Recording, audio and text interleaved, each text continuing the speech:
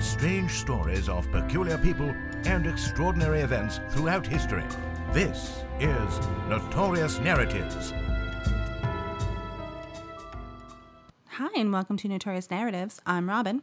And I'm Jen. And today's episode is about the tale of Queen Boudica. All right, then. I have no idea who this is about. No? I'm into it. Let's do it. Okay. You say Boudica, I think Boudican. I know I'm wrong. Go ahead. She slaughtered a Roman army.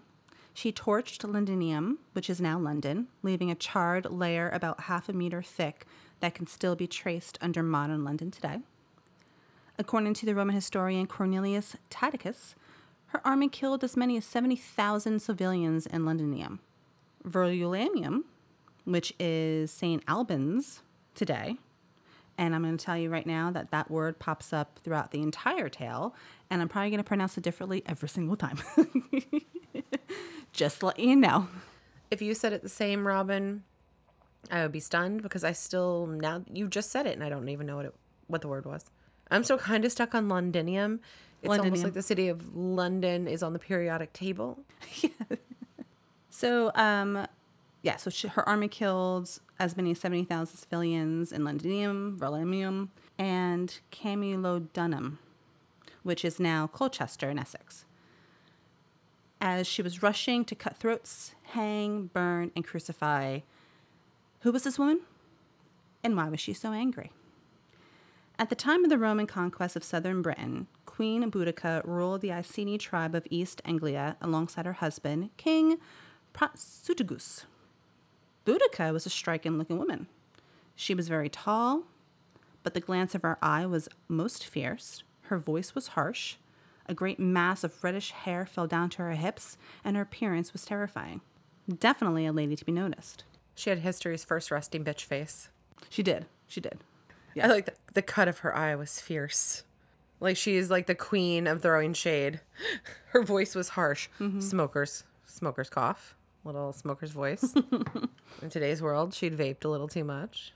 The trouble started when Prasutagus, hoping to flatter and brown nose with the Romans, made the Roman Emperor Nero co-heir along with his daughters to his kingdom and his wealth. He hoped that by doing this, it would keep his kingdom and household free from any attacks. But no.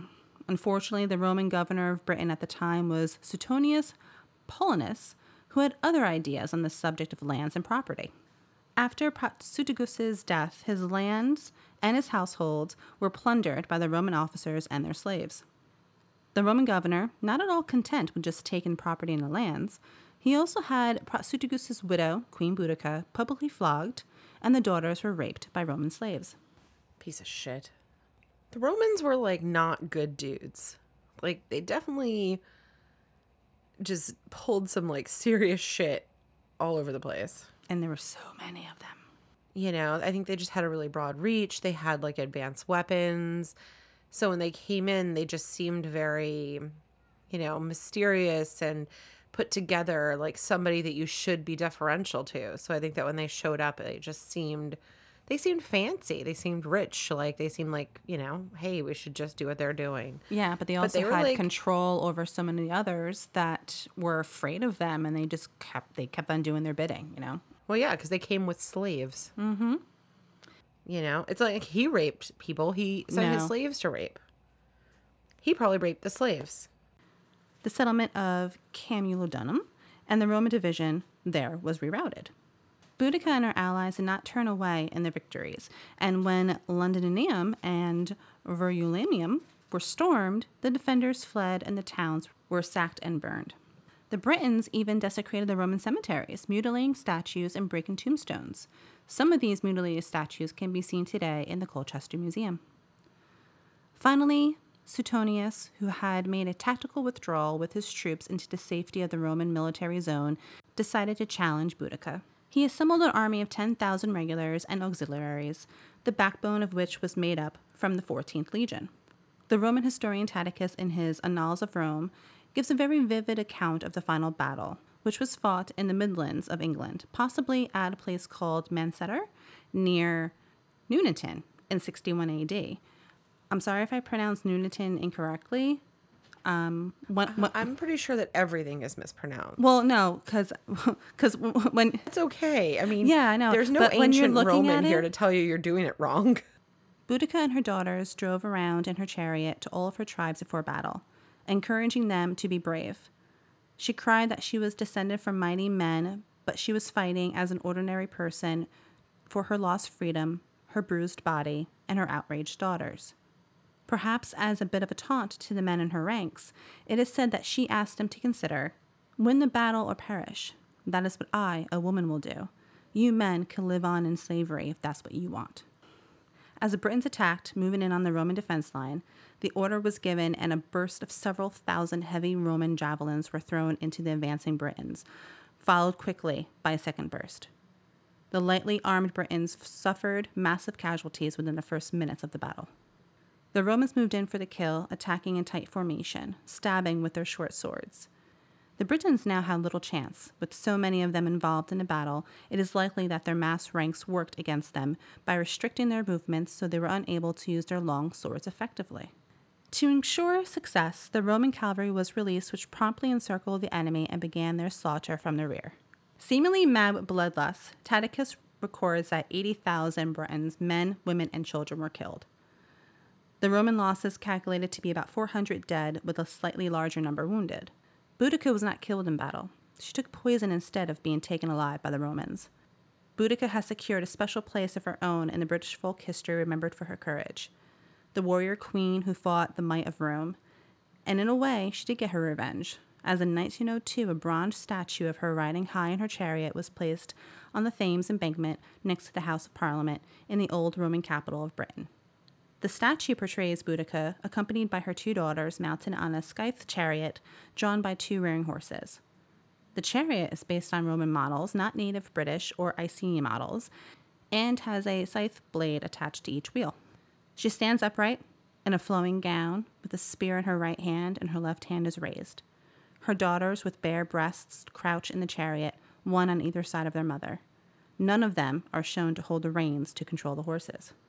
The statue was commissioned in the 1850s after Thomas Thornycroft made an equestrian statue of Queen Victoria, which was exhibited at the Great Expedition in 1851.